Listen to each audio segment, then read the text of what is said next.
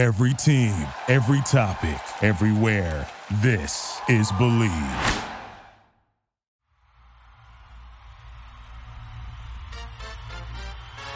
Welcome to the Dodger Dudes show with former Dodger pitcher Brett Tomko and his Sandlot buddy Josh the Duker Luke. The Dodger Dudes talk Dodger baseball, Sandlot stories from their youth, and share what it's going to take for the Blue Crew to win the World Series. Don't forget to answer our weekly poll question and fan poll on Twitter and Facebook. The Dodger Dudes show is part of the Believe Sports Network, online at BLEAV.com. The Dodger Dudes believe in the Dodgers. Do you believe?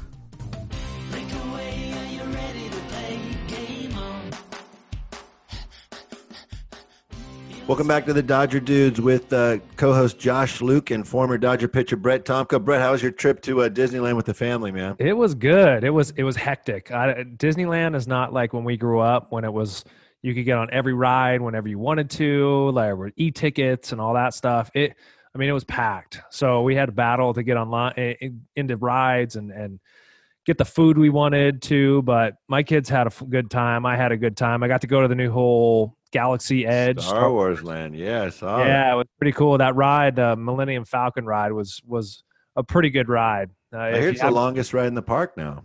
Yeah, it might be. They're making a new ride that I found out is like 38 minutes. Maybe that's the one I read about. Yeah, no, and it's like a total immersive thing where you get in there and you get chased by Kylo Ren. Like basically, he's trying to hunt you down in this big ship or whatever. I think it comes out in January, but it was a great time. We hit all the big rides, and it made me think a little bit. Maybe we can play a little game before we really get into it. If we were going to pick like rides at Disneyland and make them correspond to some of the players, like how would we do that? Like say we took like a Space Mountain. But Dustin May is a definite Star Wars character with that hair, right? Oh, for sure. Yeah, we could throw him in there. Well, he would be like the what is it? The Mad Hatter. So he would be awesome. Mr. Toad's Wild Ride, maybe. Yeah, I think. Yeah, Space Mountain, maybe a Bellinger, like exciting, fast. How about Hyunjin Ryu being Russell from Up, man? There's one for you right there. They look like the doppelganger, I guess, is the official. There we go. If we're going to be, what about Kershaw? What ride would he be? I think if Kershaw put on one of those goofy hats that has the actual ears coming down, I think he'd be a dead ringer because he's so tall, man. He would definitely be a goofy. Yeah, for sure. Let's see. What about Tigger? Maybe Justin Turner, the orange beard. Little correlation. Awesome, man. He's a legend. You can tell we grew up in the OC. We're big Disney guys, huh? Oh, yeah. Well, I think all our friends, if we go back, all our friends either worked at Disney or still work at Disney. They're lifers or we all knew people that worked there. We went there a ton of times because we could get in free just because of our friends. Well, and really quickly before we get into baseball, guys, if you're going to go to Disneyland nowadays, the time to go is pretty much late September, October when everybody else is in school, or in February because it's packed every other day, particularly now that Star Wars is open. It's going to be packed forever. We looked on the little crowd meter and it was like estimated to be like a 1 or a 2 on the crowd meter, and it was like wall to wall people. So it's never going to be not packed. Yeah, I'm with you. For sure. Hey, let's talk some Dodger baseball. Man, I'm so pumped the playoffs are here, man. And my wife always says you get so pumped for like 3 weeks and then you're so depressed for 2 weeks. Well, you've been depressed the last couple of years for sure.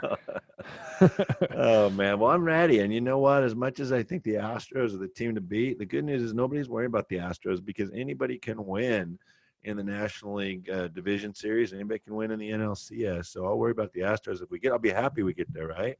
Oh, for sure. I mean, you first got to get past the first round, which.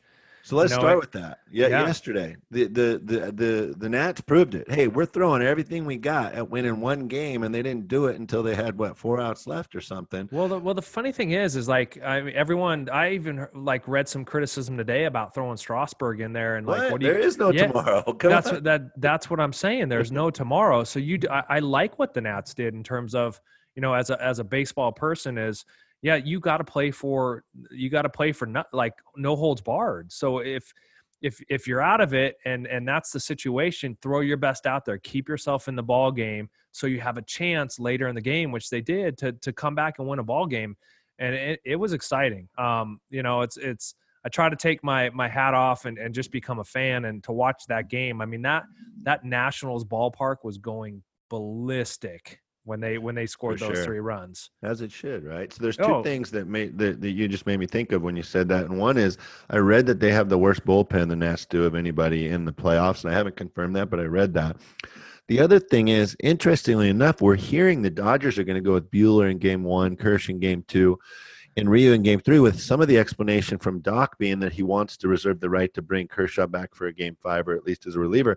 But doesn't that now put the Nats in the same spot where you have Strasburg pitching game 2 and likely Scherzer game 3 based on their pitch counts? Well, I tell you what, I think it's actually worked out in the favor of the Nats. The fact that Corbin has been so good against the Dodgers, the last couple years. And let's be honest, Scherzer hasn't been the Scherzer down the road that I'm sure he wants to be. He cooled down for sure down the stretch, but he's still Max Scherzer.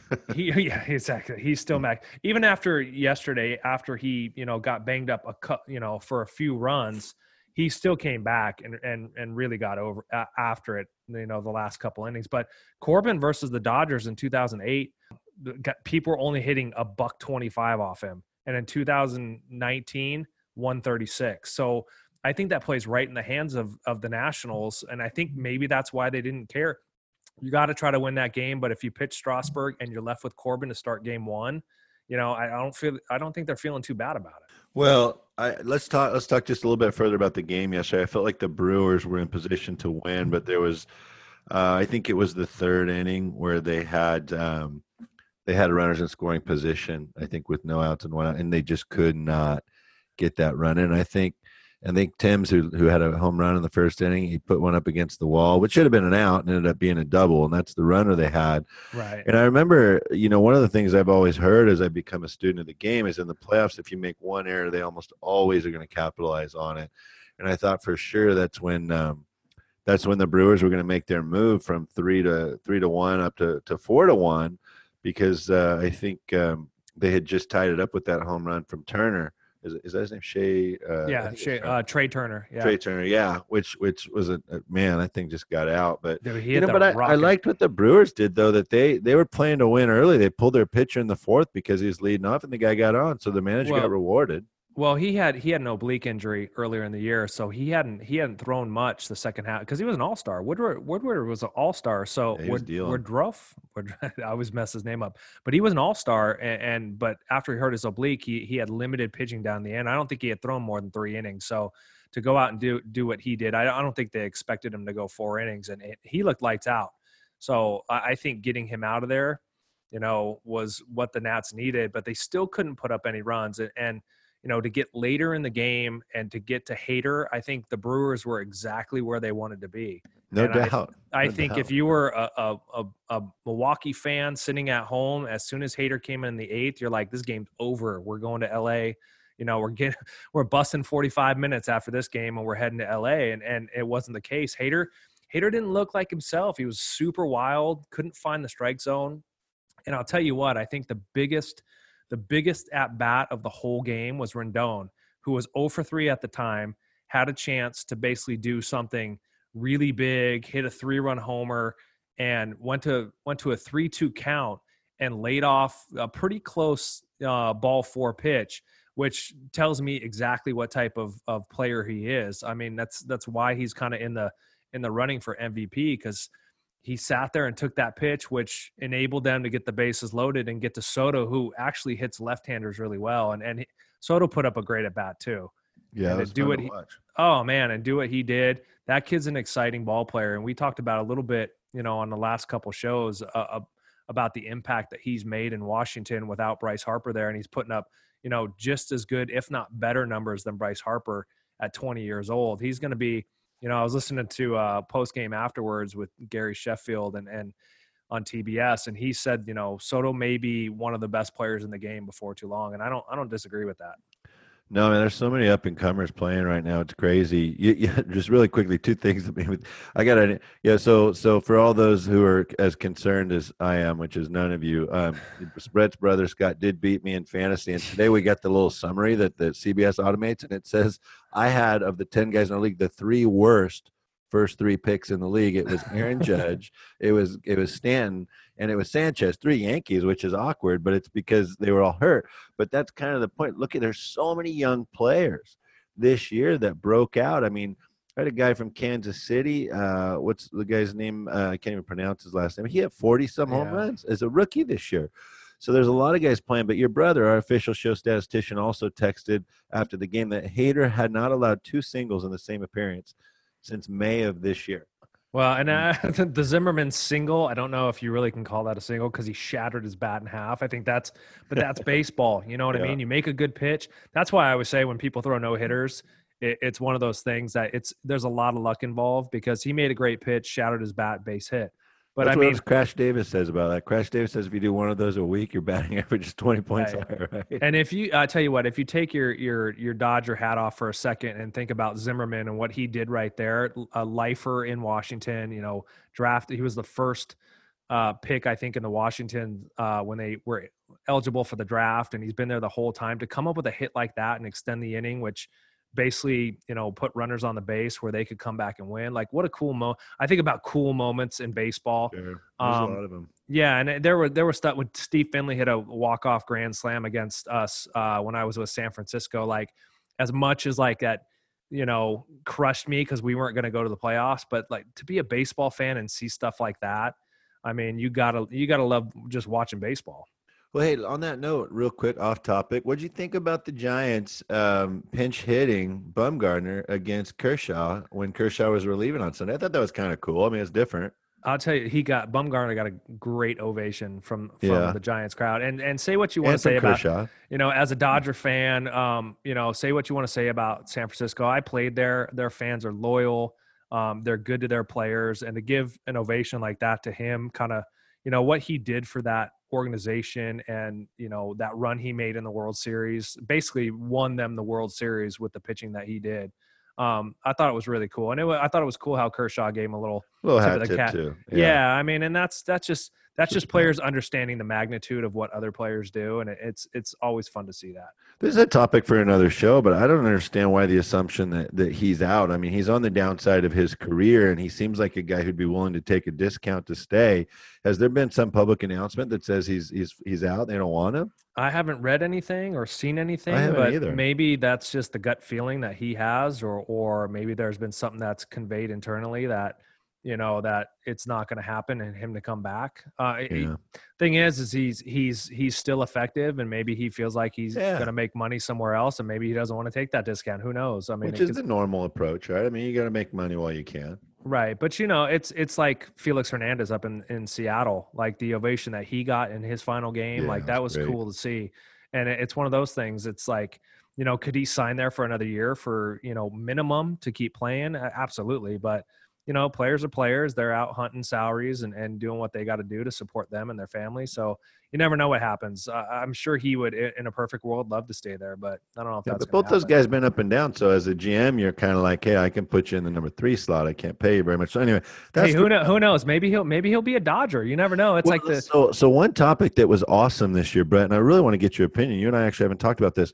I read that Bumgarner's no trade clause, limited trade clause. I've never heard of this. And did you ever play with Bum, by the way? No, I didn't. Okay, so everything you read is the guy's just a bitter, hard-nosed guy, and that's a plus as well as a minus, depending on how you look at it, right? So his no trade clause apparently listed all the playoff teams, traditional playoff teams, not the cities he didn't want to go to, because it was his way of telling management, screw you for only giving me a limited no trade. So he basically listed the Yankees, the Cardinals, the Braves, the Dodgers, Astros, any team that's traditionally in the playoffs. He only had 8, and that's who he listed. And I just thought, man, I've never heard of this. He basically actually, I have heard of that quite a bit. Really? Some of the big guys that have no trade clauses, I've heard of that quite a bit. They'll put big name teams on there because they want control. They want control of, and that's the way of them to get control of where they want to go. Because a lot of times teams will not say you're the last place Pittsburgh Pirates and they're not looking to trade. They're not looking to trade. Yeah. And that's why guys do that. They know that, you know, they know that say Kershaw was on the block, which was never going to happen, but you know, they're going to look to trade. There's no way the Pittsburgh Pirates are going to pick up that massive contract. So don't even list those. You don't list the worst teams. You list the teams you don't want to go to, or the best teams that you don't want to go to. So I they just never heard of it. It doesn't surprise me that you have, but it's cool to hear that. That's why I brought it up. It's players don't have too much control to some degree, but that's kind of the way they can get a little bit of it. I like it, man. Well, hey, you mentioned something about the taking it back to the Dodgers. You mentioned about the Brewers and how they had a pitcher, Woodward, who's dinged up, and he gave you a good solid 4 innings. But so the Dodgers, Doc announced that Rich Hill's his number 4 starter in the playoffs, which of course we can assume he's probably on a 60 to 80 pitch count.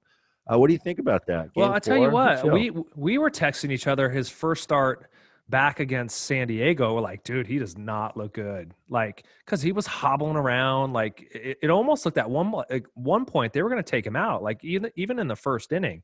So I didn't even expect him to make a second start. And then I read after the game he felt pretty good and he hit that double and ran. So it's surprising to me. But if anybody knows him and knows what type of guy he is, and granted, people have called him Mr. Glass and kind of made fun of him that he gets hurt all the time. But dude's a gamer. Yeah. Like, guy's going to go out there. If he can barely walk, he's going to go out there and try to give you everything he has. And sometimes in the scheme of baseball, like, it's like Jordan. Jordan had the flu like way back in the day, and he goes out there and he drops 50 points or 40 points in a playoff game.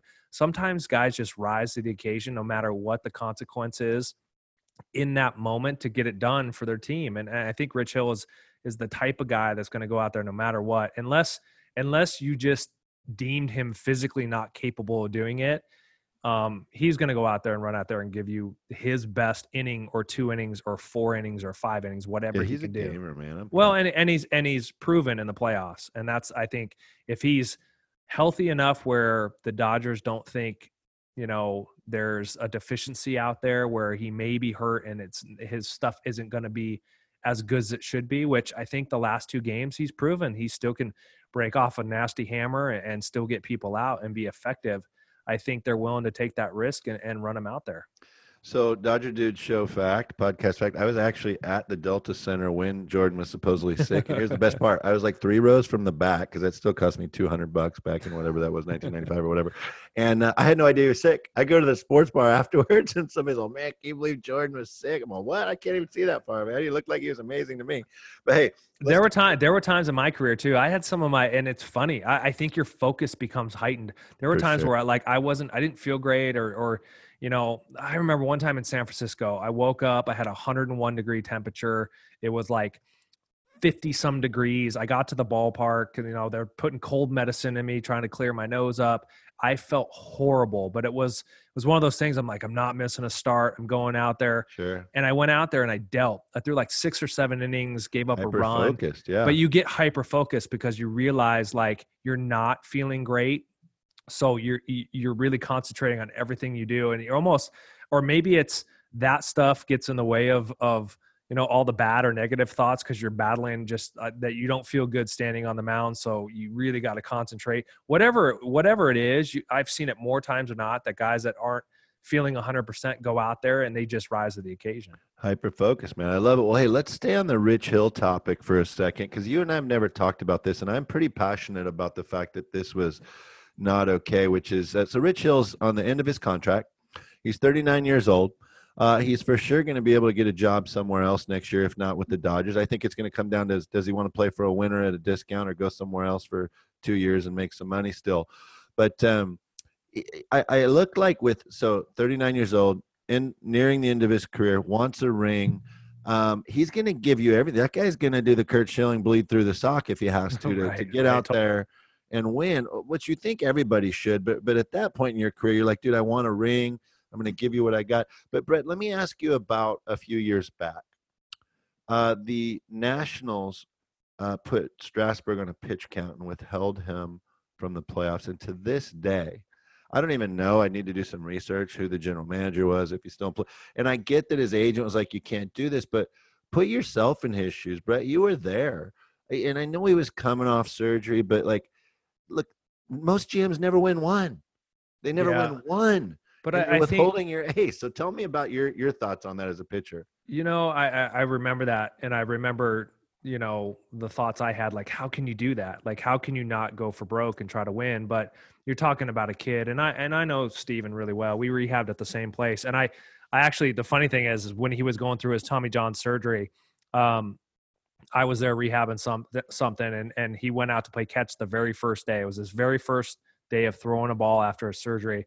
And he gets back about, 30 feet and just lets one loose. And I was like, you couldn't even tell he was hurt. And I was like, that's his first day of playing catch. Like, that's better than when I'm like healthy, my first day of like in the off season throwing. So, but I think when it comes down to it, they were looking at longevity. That was their franchise at that point, and they didn't want to do anything to jeopardize what he may be able to do down the road. Like in an instance last night, I mean, here you go. Now you have a kind of a time to, make that pay off, that move that happened a few years back, and it worked out.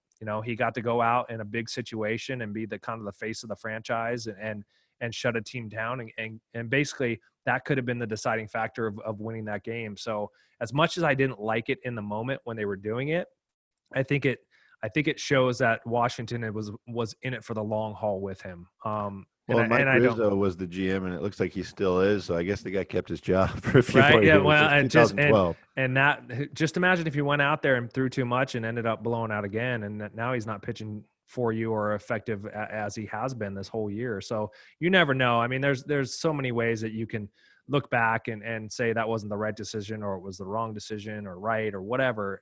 But it worked out, and they're at where they're at, and Strasburg has had a great career so far, and maybe it was just taking that, competitive, GM hat off for a second and doing what's best for the athlete, which is nice to see. Because sometimes in the game, in the world that we're in, it's not about the athlete. You sacrifice the athlete and what's going on for the betterment of the team. But, there's a human element, and I think they did the right thing at that point. That's why I asked you, because I figured you'd have a little different perspective as a player, because I was just like, I can't. But when it happened, I was like, what do they do? How can they not pitch this kid? Like, this may be the one chance that they have in 10 years to make the playoffs.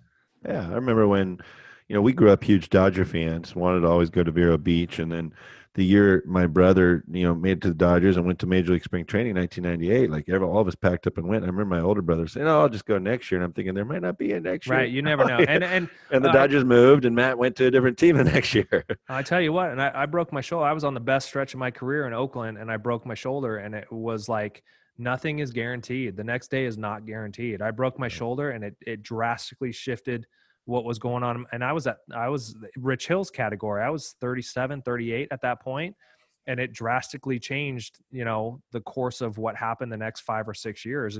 And with Rich Hill, in regards to him, we'll go back to him, it's going to be a personal decision. If he likes LA, he likes the landscape there, he likes what his role is going to be, and he's comfortable, it might be a point where he'll take the same thing. He'll take less money.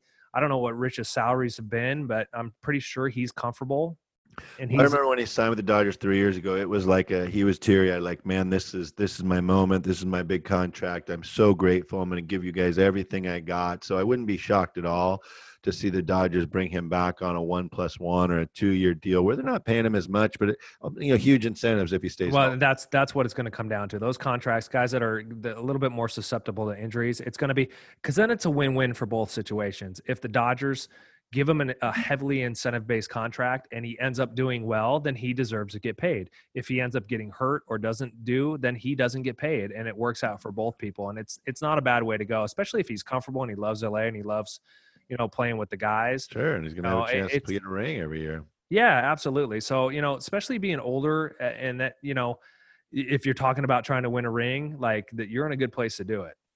I tell you what, man, we got so many buddies that are Angel fans, and if I know everybody's just talking about Joe Madden, but if Garrett Cole's not at the top of their priority list, and then one more pitcher, and I'm thinking just peel off from the Dodgers. Of course, I don't want this as a Dodger fan, but peel off whoever doesn't come back between Ryu and Hill, and the Angels would be really good. It'd be fun to watch them again, because it hasn't been that fun to watch. Gosh, I don't know how the Dodgers don't try to keep Ryu in the They mix. got it, but he's going to get paid this year. I know, but they got a pretty heavy bankroll in their back pocket. So Hey, they're let me ask you. I didn't mean to interrupt, but go ahead. Yeah, no. I mean, they're going to have to make a decision, unless there's, like you said, maybe the Dodgers go after Cole. You never know. Oh, They man. might, That guy's lights out, man. Right. So I mean, they might, and and it's hard. I think Rio has had an unbelievable season, and he's been, probably the Cy Young. I think he made a strong comeback in the last 3 or 4 starts, which at one point I was like, he's out. There's no way he's going to win it. But man, his last 3 starts have been lights out, and I think I think the funny thing is, I know I'm getting off on a tangent, but I think Bellinger's done the same thing. Yeah, I think Bellinger was on. Yeah, I think he was on his way out, and he kept that. He went in that little lull, and we talked about, is he slumping or not, and he was still producing and hitting home runs, but he kept it. He kept it going the last few weeks, and still started banging out home runs and getting RBIs. And I think I'm hoping. I think he's going to hold off. I still think Alonso has got a shot. You set a record like that, you lead the league in home runs, and you set a rookie. I think his being in New York. Yeah, I think his stock is going to rise highly. I know the team didn't make the playoffs or anything like that, but I think it's going to be a race. I think there's a few guys in there, but I think what Cody did the last week, and I always said, if his averages stays above 300 and he keeps hitting some more home runs, he's got a good shot. So hey, let me ask you player's perspective, Brett, on something that's been talked about a lot this week. The Angels looked like they were holding steady, and then Joe Madden got let go, and all of a sudden the Angels fired Ausmus within a few hours. And of course, we live in the backyard here. We got so many friends that are Halo fans, so we hear all about it. But I've been consistent about my position on Ausmus and Epler, the gym. What a lot of our listeners might not know is I was a hospital CEO for about 10 years. And so to me, as a CEO, as a leader, as somebody who's hired to lead regardless of your title, and guys, as a CEO, I had a boss who was the CEO of the whole company, but I was the CEO of that hospital. And to me, it was all about loyalty, just like it was in sports, right? Like, hey, you do what I tell you, and I'll honor you, and you honor me. What I didn't like about the Ausmus hire, and really I didn't think much past this, because at this point it didn't matter to me because trust was violated. Ausmus was hired by Epler as a special assistant to the Angels about a month and a half into the prior season when Mike Scioscia was the manager. And within a week or two, you heard that Scioscia wasn't coming back. From that day forward, and look, I didn't catch on to what was going on, and nobody did until the season ended. Scioscia was gone. They did a quote-unquote search, and then they hired Brad Ausmus a week later. And in retrospect, that was the plan all along. And to me, that was a violation of trust and loyalty of Mike Scioscia as your manager. And I may read it differently because I was a leader, and I asked loyalty and honesty, and I told people I would give them integrity and loyalty in return. What's your perspective on that situation? Not just Ausmus, but if the GM hires somebody and kind of slides them in the back door, and then well, I think I can argue it a couple different ways. I can see your point there, but I can also argue it. Maybe it wasn't the game plan from the get-go, and it was a hire of convenience. He's Sure. there. He's got a reputation. He's been, he was in Detroit. They did well. They had a couple good runs, and you already have him on payroll. Basically, he's in-house. It's Kansas City. Are they going to hire Mike Matheny? He just was put on as a special assistant that year, and now that Yost is out, he's the most likely candidate to get that job. So I think when it comes down to the game, you'll see a lot of teams, especially not teams that are super in contention right away, that they might just go internally because they know the system already. They're already in house. They already know the landscape of what that organization is trying to do, and it maybe just been it was a practical decision to make. I think Ausmus, I still am confused on them firing him after 1 year. It's not like they gave him Joe Madden, right? I mean, it's got to be Joe Madden. They're talking about Joe Madden down here in San Diego also. So I think there's going to be a lot of question marks. I think Ausmus might have a shot for that job depending on what Madden does and where he goes. I want to see Phil Nevin down there, our high school teammate, San Diego. Yeah, I don't know if I text Phil as soon as it opened up, like, hey, you're going to have a shot at getting this, and I think there's a lot.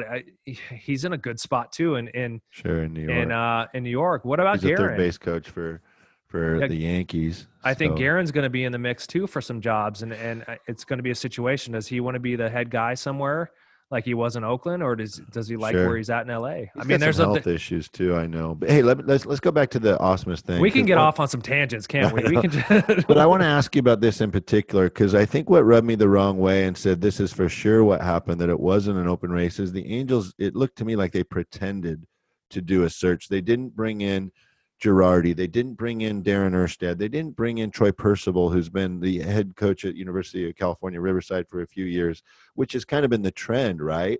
But I'm like, look, just appease the fans and talk to some of these folks. You didn't do any of that. So I think that's one of the things that made me go, this was just kind of a well, a I don't. setup I, from the I think start. there's a lot that goes that we don't know. I know when San Diego before they hired Andy Green, I was having lunch with, or we were having dinner with Dave, and I said, Dave, are you going to be the next manager of the Padres? And they didn't even call him.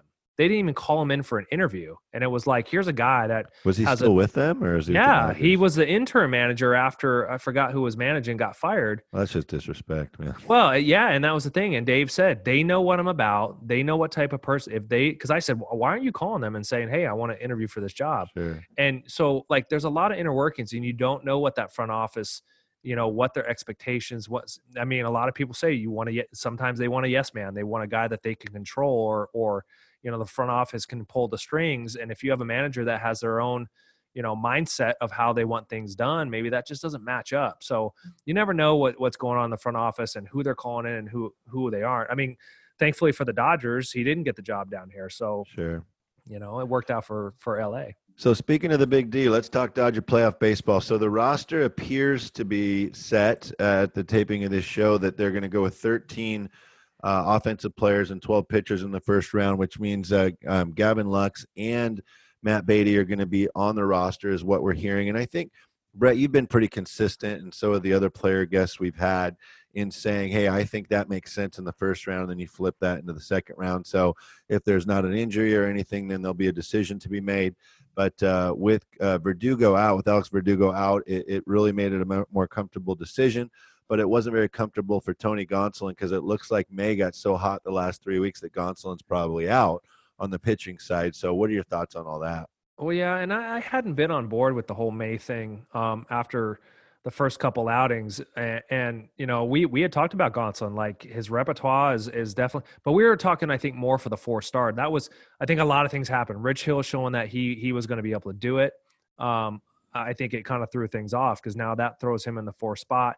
Gonsolin to the bullpen, seems like a feasible thing to do, but with May, the type of arm that he has, and it comes down, we talk about power arms in the bullpen, back into the bullpen. And May's got more of electric stuff than Gonsolin in terms of, throw the ball by somebody. And I think when you're coming down to playoff time and late in the game, you want a guy that can go out there and throw 3 straight pitches by somebody. And I don't think Gonsolin's that thing. I agree with you. Gonsolin's a starter and a long and a short guy. That's why we were both like, hey, this guy seems like he's pretty.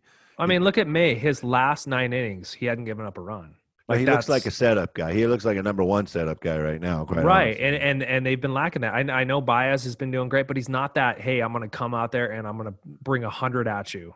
And the way Doc plays, he needs 3 setup guys at the playoffs, right? Right. And a 7th inning and an 8th inning guy. And maybe with the Jansen woes and struggles, it gives them another option of, if Jansen comes in or they don't feel super comfortable and they want to slot Kelly down a little bit later, that gives them another option. I think when it comes to playoffs, power arms rule, and May is just more of a power arm than Gonsolin. I actually feel great about the Dodger bullpen, which I haven't all year, because I don't think a lot of people have said those words this whole season. You just described it, man. We didn't even bring up Joe Kelly in that conversation, but if you brought Jansen in the 8th because there was 2 or 3 righties, heart of the lineup coming up or something, and he got his pitch count up into the 20s, man, you could go with 2 or 3 other guys to finish the 9th. You could go righty lefty, you could go May, Kolarek, and then finish with Kelly. You could go Kelly the whole time. I mean, we have options now. And I feel very confident in it. And the bullpen is what it comes down to in the playoffs, man. Oh, absolutely. I mean, it's bullpen is everything in the playoffs. And any team that you've seen win, championships the last 10 years, it all comes down to the bullpen, because when the game's on the line, those guys got to come in and shut people down. And like you said, a lot of power arms, a lot of different options. Yeah, besides the Jansen woes, I think the bullpen is actually shaped up. And we talked about it. We talked about it earlier that, when they were struggling, things were going bad. The big key to them was to get people healthy, get Kershaw and Ryu back on track, and get Jansen on track. And Ryu and Kershaw, they did that. They showed that they could do what they did earlier in the year.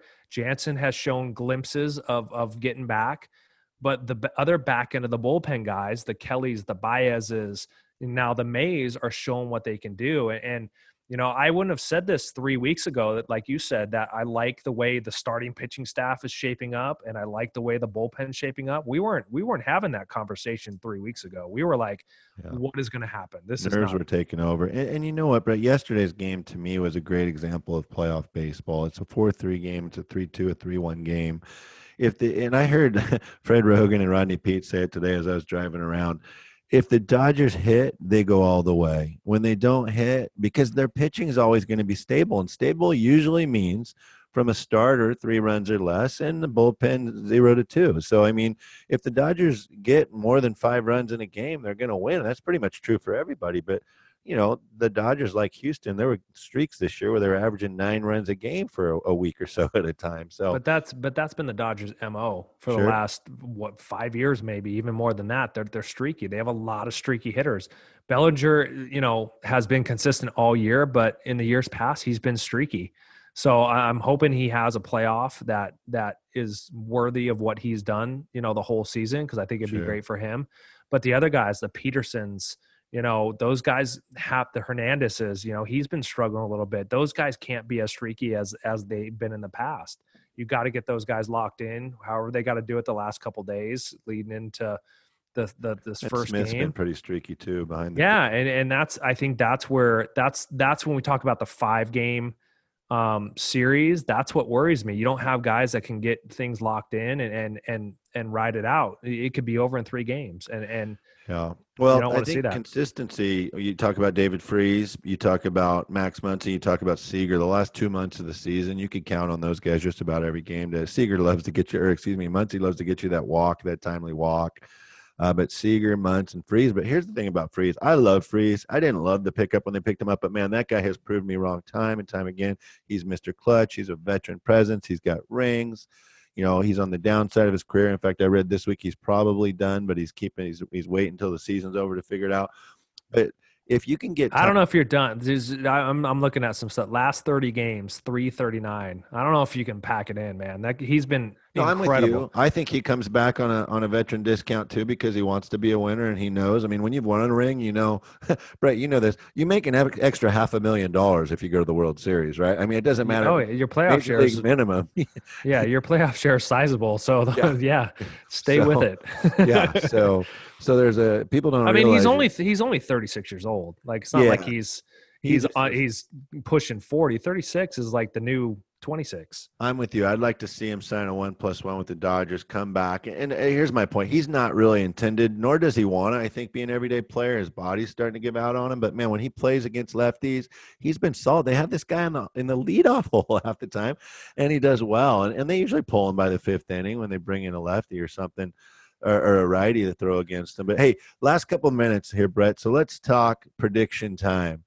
Short series, interesting pitching matchups. From what we're hearing, both teams are kind of going 3-2-1 on the rotation. Yeah, right. And then they're going to, kind of throw the jacks in the air for game 4 and 5. I mean, even though Rich Hill's been named as the starter, that's like a 3 or 4 inning at best performance. So tell us what you think. What do you think is going to happen? Well, I mean, it's really going to come down to pitching, and I think that's where the Dodgers have the advantage. I don't think the Nationals bullpen is measures up to what the Dodgers have, and that's a big thing. The key is going to be to knock out those starters, to knock out the Scherzers, to knock out the Strasburgs or the Corbins, and try to get to their bullpen early. If you get to the bullpen late, they have a couple guys that can get it done. Doolittle's great against lefties, so I mean you don't want that situation deep. But if you can get the starters out, 3rd, 4th inning and have that middle area to try to bang some runs out, I think that's where the Dodgers are going to take a little bit of advantage. The Nationals are a young team. They're exciting. We've talked a little bit about them before, but they got Rendon. They got Soto in the middle of their lineup. Trey Turner, I mean, is having a great year. They got firepower. They got speed. They got some bang and thunder in the middle of their lineup. And so it's going to be up to the Dodger pitchers to shut them down and to keep them, at bay and not let it get out of control. But, I've said Washington scares me because of their starting pitchers, and they still do.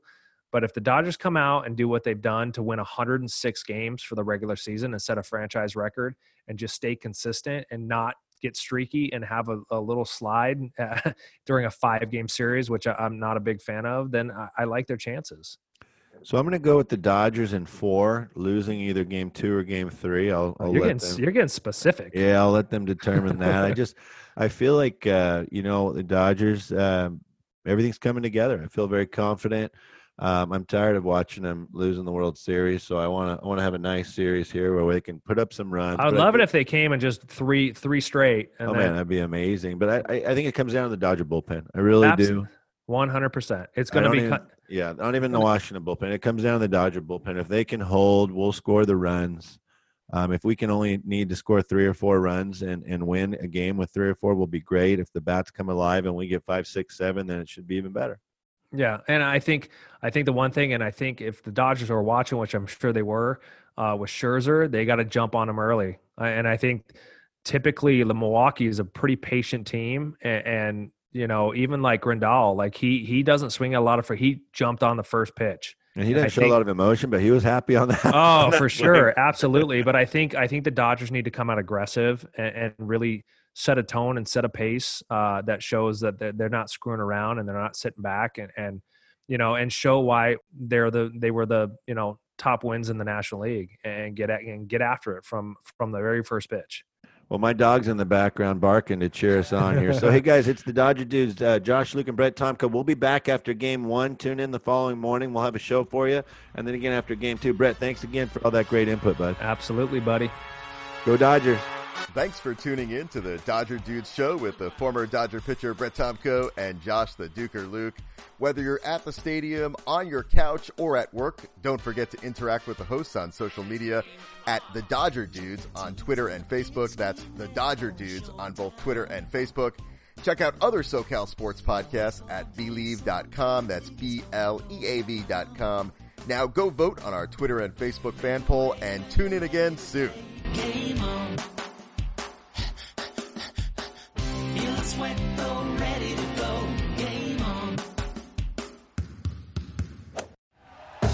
Thank you for listening to Bleav. You can show support to your host by subscribing to the show and giving us a 5-star rating on your preferred platform. Check us out at Bleav.com and search for BLEAV on YouTube.